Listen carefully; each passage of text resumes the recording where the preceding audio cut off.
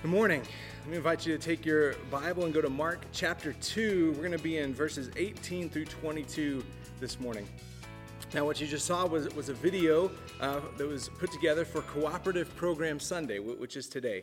And the reason I wanted to show that is because of your faithful giving, we are not having to make decisions right now that a lot of churches are, and that is, do we continue giving to CP, to the cooperative program, or do we continue to pay our staff and the other financial responsibilities that we have? There are many churches that are having to make that call right now, and I just want to again commend you for your faithful giving, because we are not having to make those decisions. We're going to meet our Annie Armstrong budget. Our Annie Armstrong goal, we're continuing to meet budget, which means we're continuing to send 10% onto the cooperative program, just like we were before all this started. And so that is because of certainly the Lord's faithfulness to us, and because of your faithful giving out of obedience to the Lord's command that we be cheerful givers, and we give out of the blessings that He's given to us. And so thank you for that.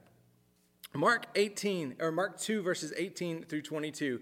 And again, let me just say before we dive in this morning, if you weren't with us during the announcement time, we're asking our church members to stay on just for a few minutes at the end of our live stream. Once the service concludes, Bryson Thomas is here and is going to inform us about an offer that we received on some of our property this last week. And so certainly for First Baptist members, we want you to be on so you can be informed about it, and then we'll let you know kind of the next steps that are coming this week as we consider as a church body what to do with this offer that we've received.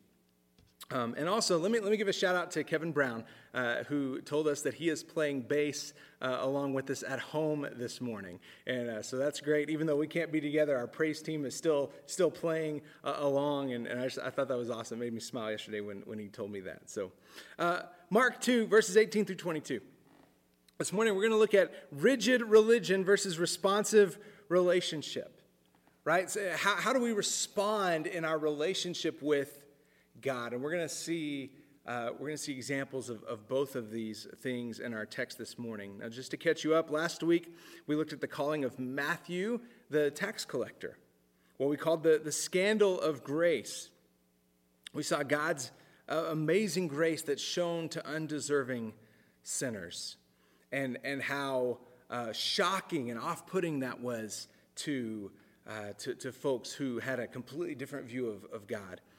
And what we're going to see today is yet another confrontation with the religious leaders.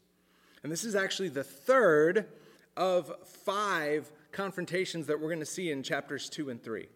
The first one, at the beginning of chapter 2, was the healing of the paralytic, where you remember the 4 friends brought their paralyzed friend to Jesus, and they couldn't get in the house because the crowds were so big, and so they crawled up to the roof and tore a hole in the roof and lowered him down. And when he got down there, Jesus said, not, son, get up and walk, but son, your sins are forgiven.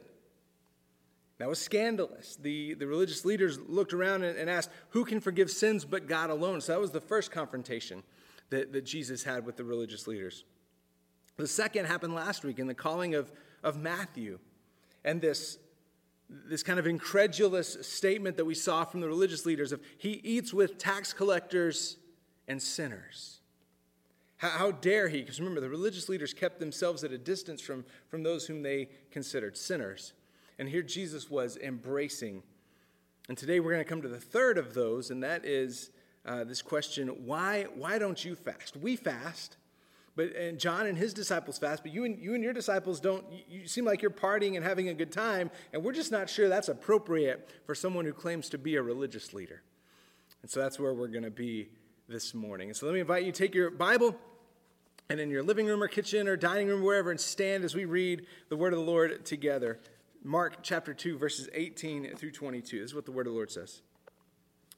Now John's disciples and the Pharisees were fasting.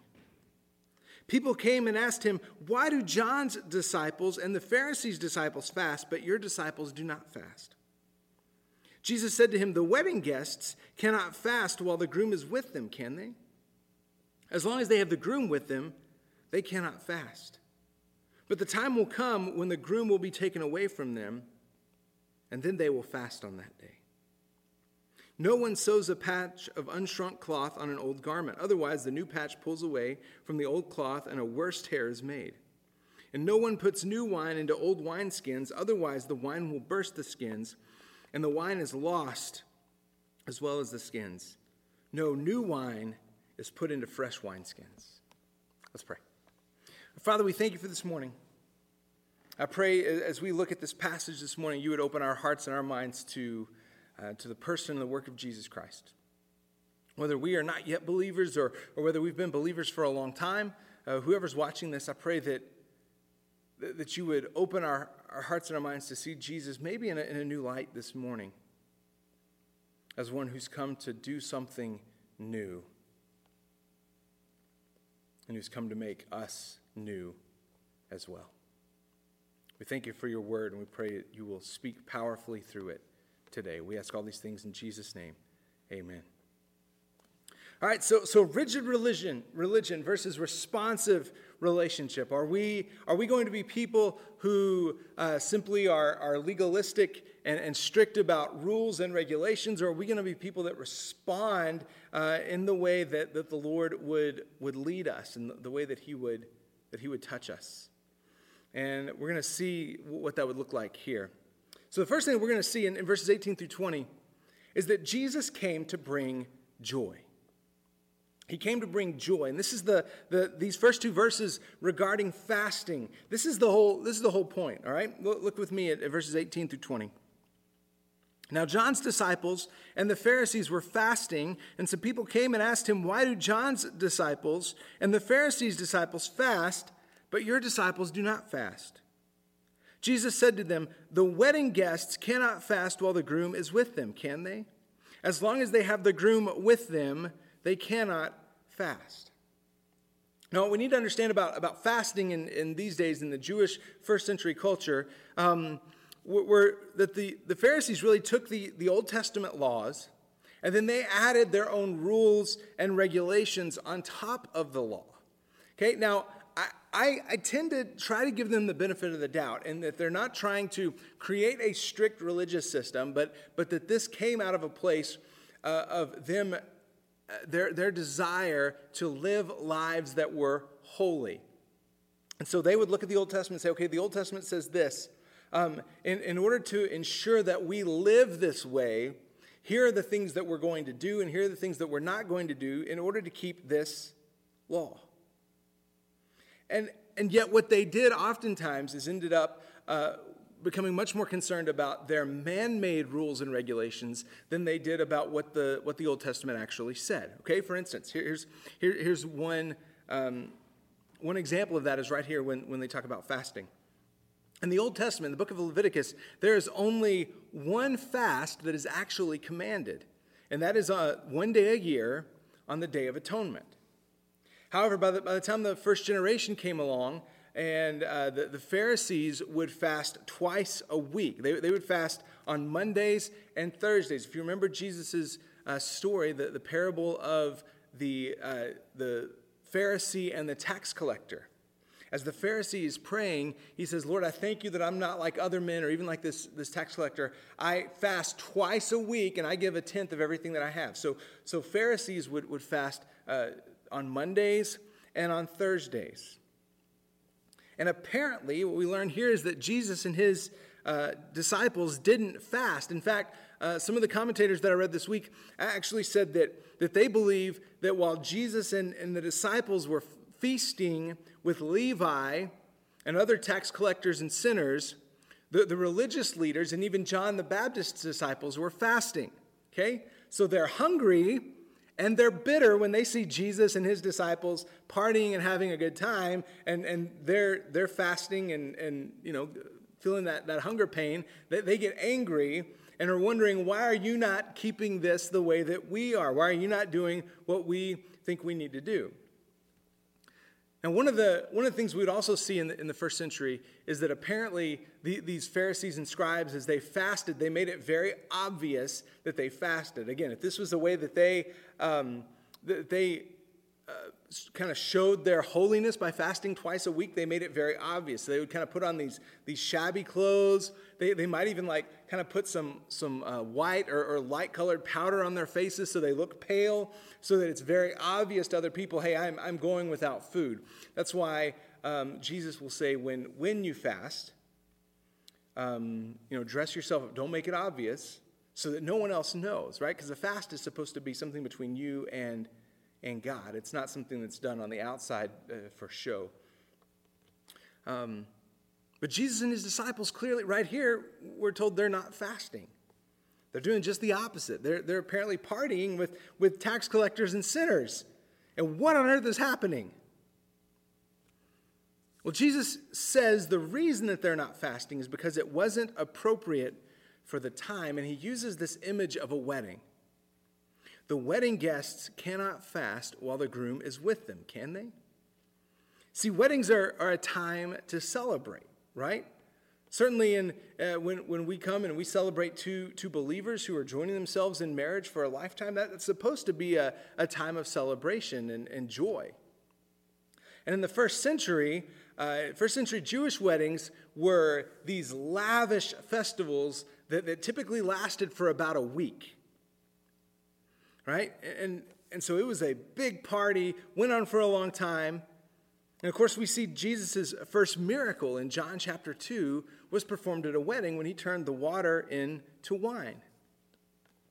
Now imagine showing up to a wedding, right, and being bitter or depressed. Now, I'm not saying it doesn't happen, okay? Well, what I am saying is that weddings are typically meant to be a time of joy and celebration.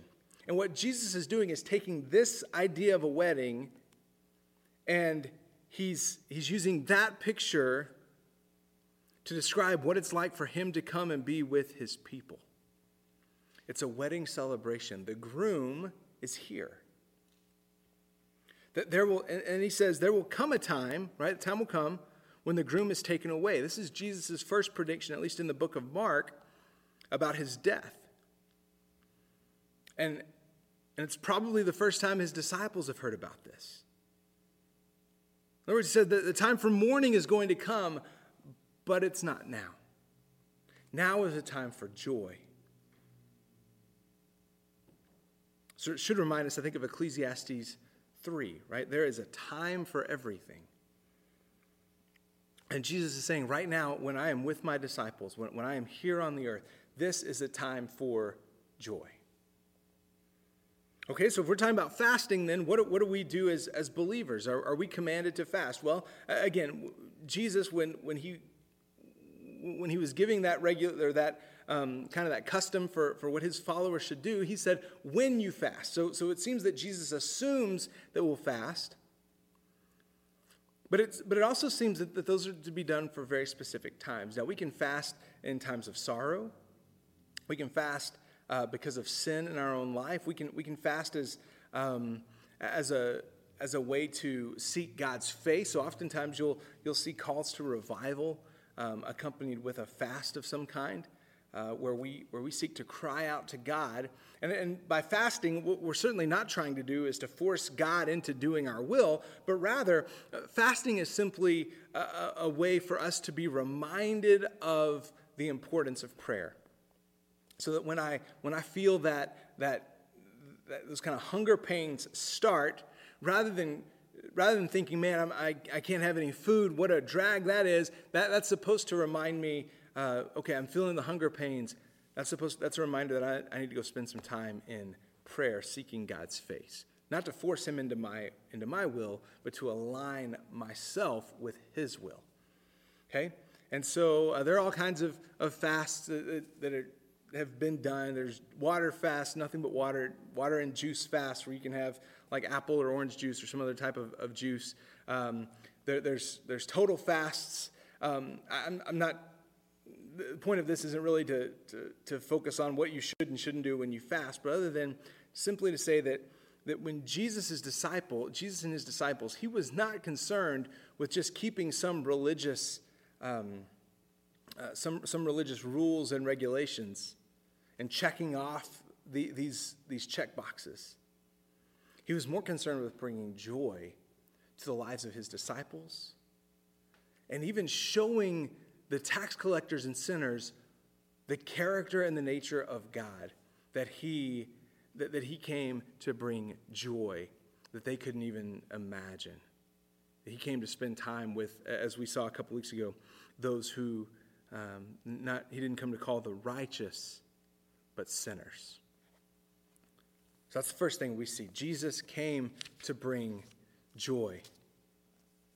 Not a joyless religious experience. And this is important, right? Because I was actually reading in some commentaries this week, and I came across a really interesting story about a young man. The guy writing the commentary was a pastor, and he said he encountered one man in his church a young man with a young family, but he was absolutely convinced that Christians should be serious, right? That Christians, and so in his interpretation, he took that to mean that Christians don't smile.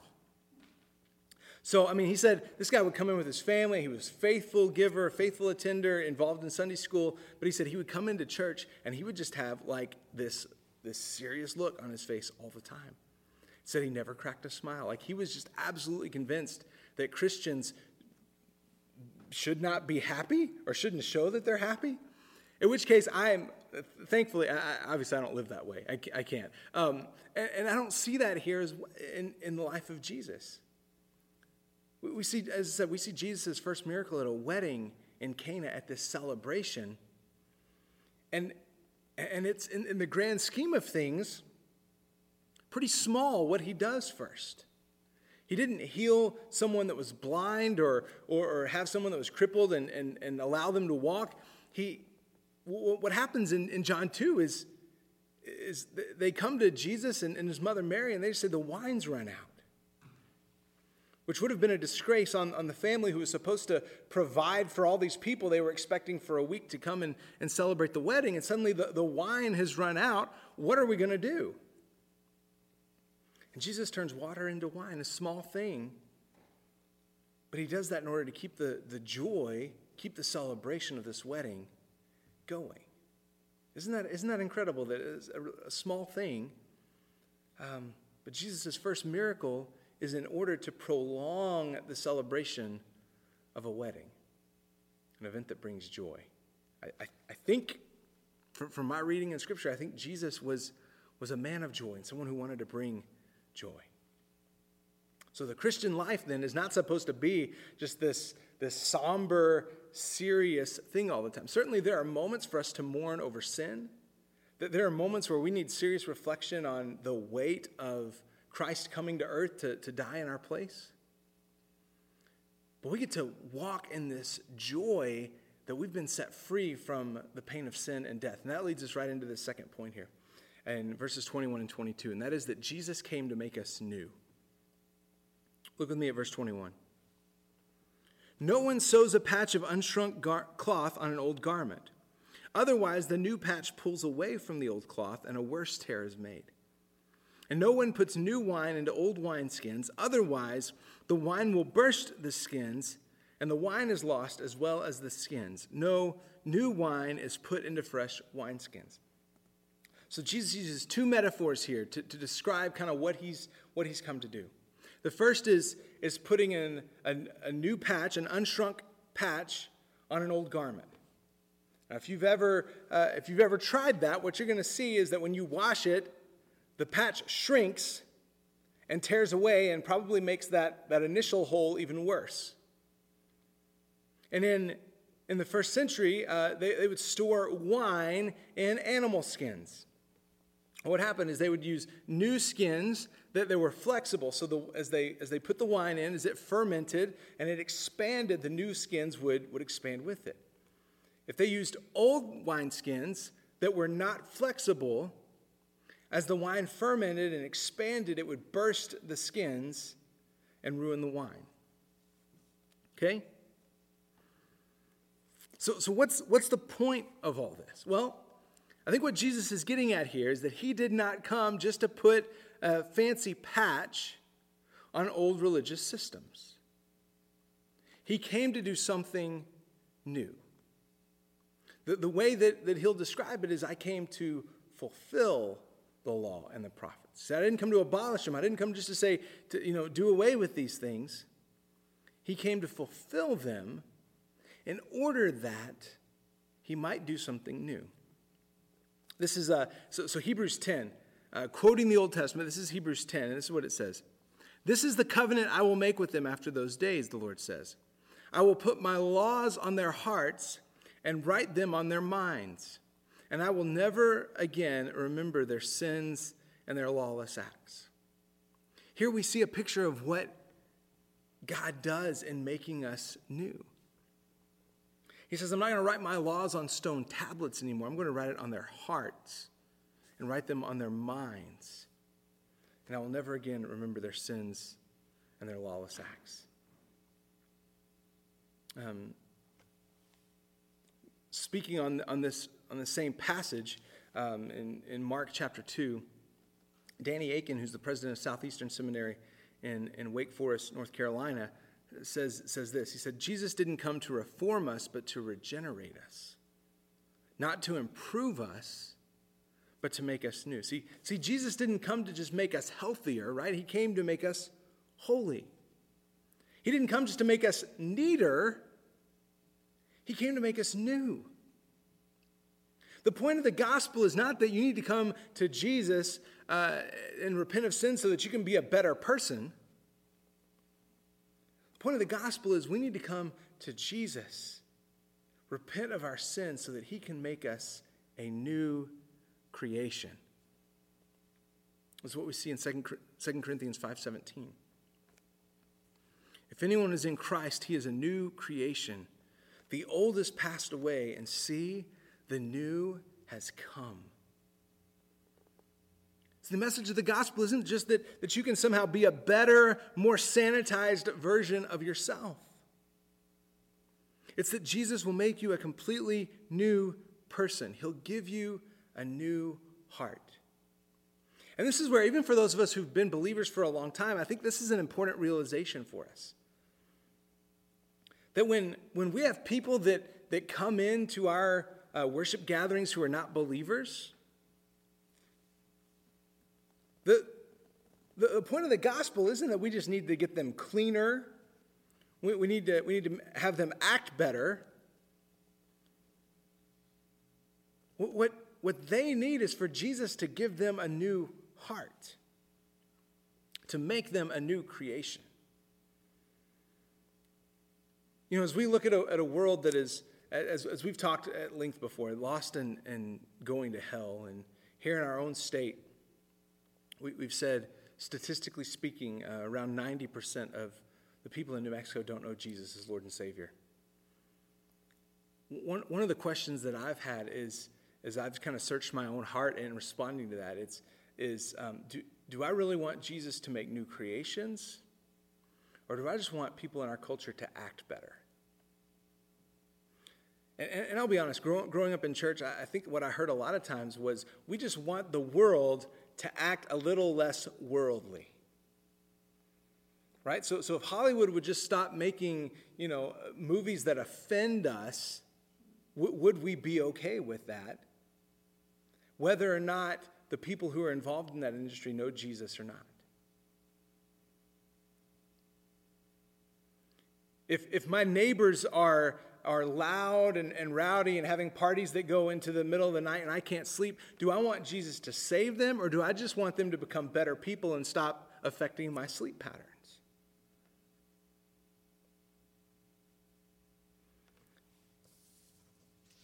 If I'm honest, there's a whole lot more Pharisee in me than I care to admit, right? Where I'm like, look, if people would just act right, all will be well. And what that is exactly what the Pharisees were doing. Just, hey, listen, this is our religious box here, and as long as you're in that, we're comfortable. But when you start getting outside of that, we're gonna be a little, we don't really know what to do with you. And that's the difference in what I said at the beginning, this rigid religion, right? Of, hey, this is the box of what it looks like to be a follower of Jesus, versus a responsive relationship where I am consistently asking God to change my heart to line up with his. Now, certainly we have guidelines, right? We have 66 books of guidelines of what it looks like to follow after Christ and to be as some native Indian tribes have said, be God followers is the way they describe that. We have some boundaries. But as you look at the life of Jesus, as we continue to look at them, he is not concerned at all with fitting into our mold of what we believe it looks like to be a follower of Christ.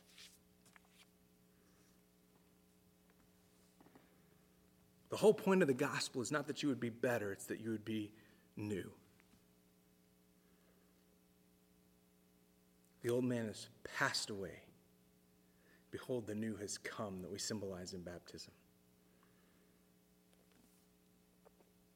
So for believers this morning, I would just encourage you to do this. Search your own heart and see where you have those rigid religious expectations, right? And we've kind of joked before, but it's the old, well, I don't drink and I don't chew and I don't go with the girls that do.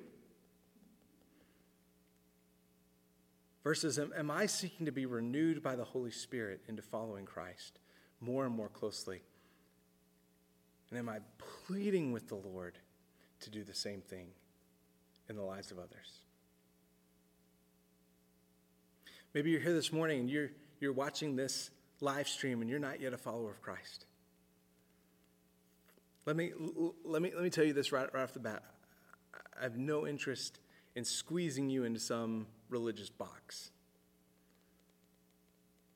What I plead with the Lord daily is He would give you a new heart. He would make you a new creation. The old has passed away. Behold, the new has come.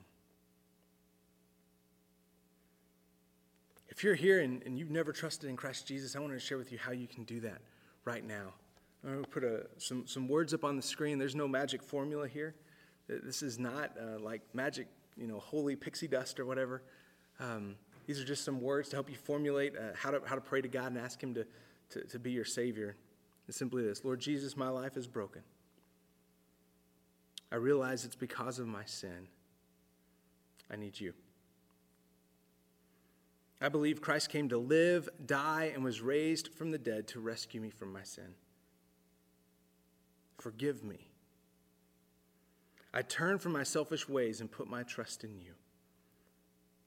I know that Jesus is Lord of all, and I will follow Him. Maybe you're watching this live stream and you prayed that for the first time. If you're watching us on Facebook, you can send us a message right there through our Facebook page. You just say, hey, I prayed that, or I need to know a little bit more about what it means to follow Jesus.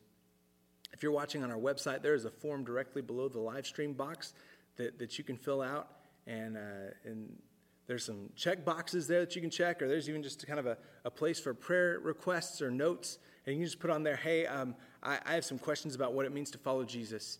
I want to know more. And you fill that out. That goes directly to my email, and I'll be in touch. If you fill that out, I'll be in touch this afternoon, saying, hey, I want to visit with you about what that looks like. Today, you can be made new. You can trust in Jesus. Have Him forgive your sins and be your Savior. Let me pray for us. Father, I thank you for this morning. Thank you for the chance to gather together and to worship, even in these days of social distancing and stay-at-home orders and quarantine, and when we can't gather together in the same room. We pray certainly that those days would come quickly to an end, but I thank you for the way you're moving in your church even now, and for the way the gospel is being proclaimed around the world through churches with 5 members and churches with 5,000 members. I just pray that you're touching lives and changing hearts in ways we may not even see for years. But that we'd look back at this time and say, look at what the Lord did in the middle of a pandemic. For those watching this morning who have been followers, who followed you for a long time, but who are still wrestle with that rigid religion of, I have to check the boxes. Would you free us from that and realize this freedom that we have in Christ? Not freedom to sin, but we have freedom from sin. Would you renew our hearts? And for those watching that have not yet trusted in Christ, may today be the day that you grab their attention. Show them your great love for them, the great lengths that you went to show that love through sending Christ Jesus to earth. Pray you would move men, women, and children from death to life today in a way that only you can through the power of the cross. We ask all these things in Jesus' name.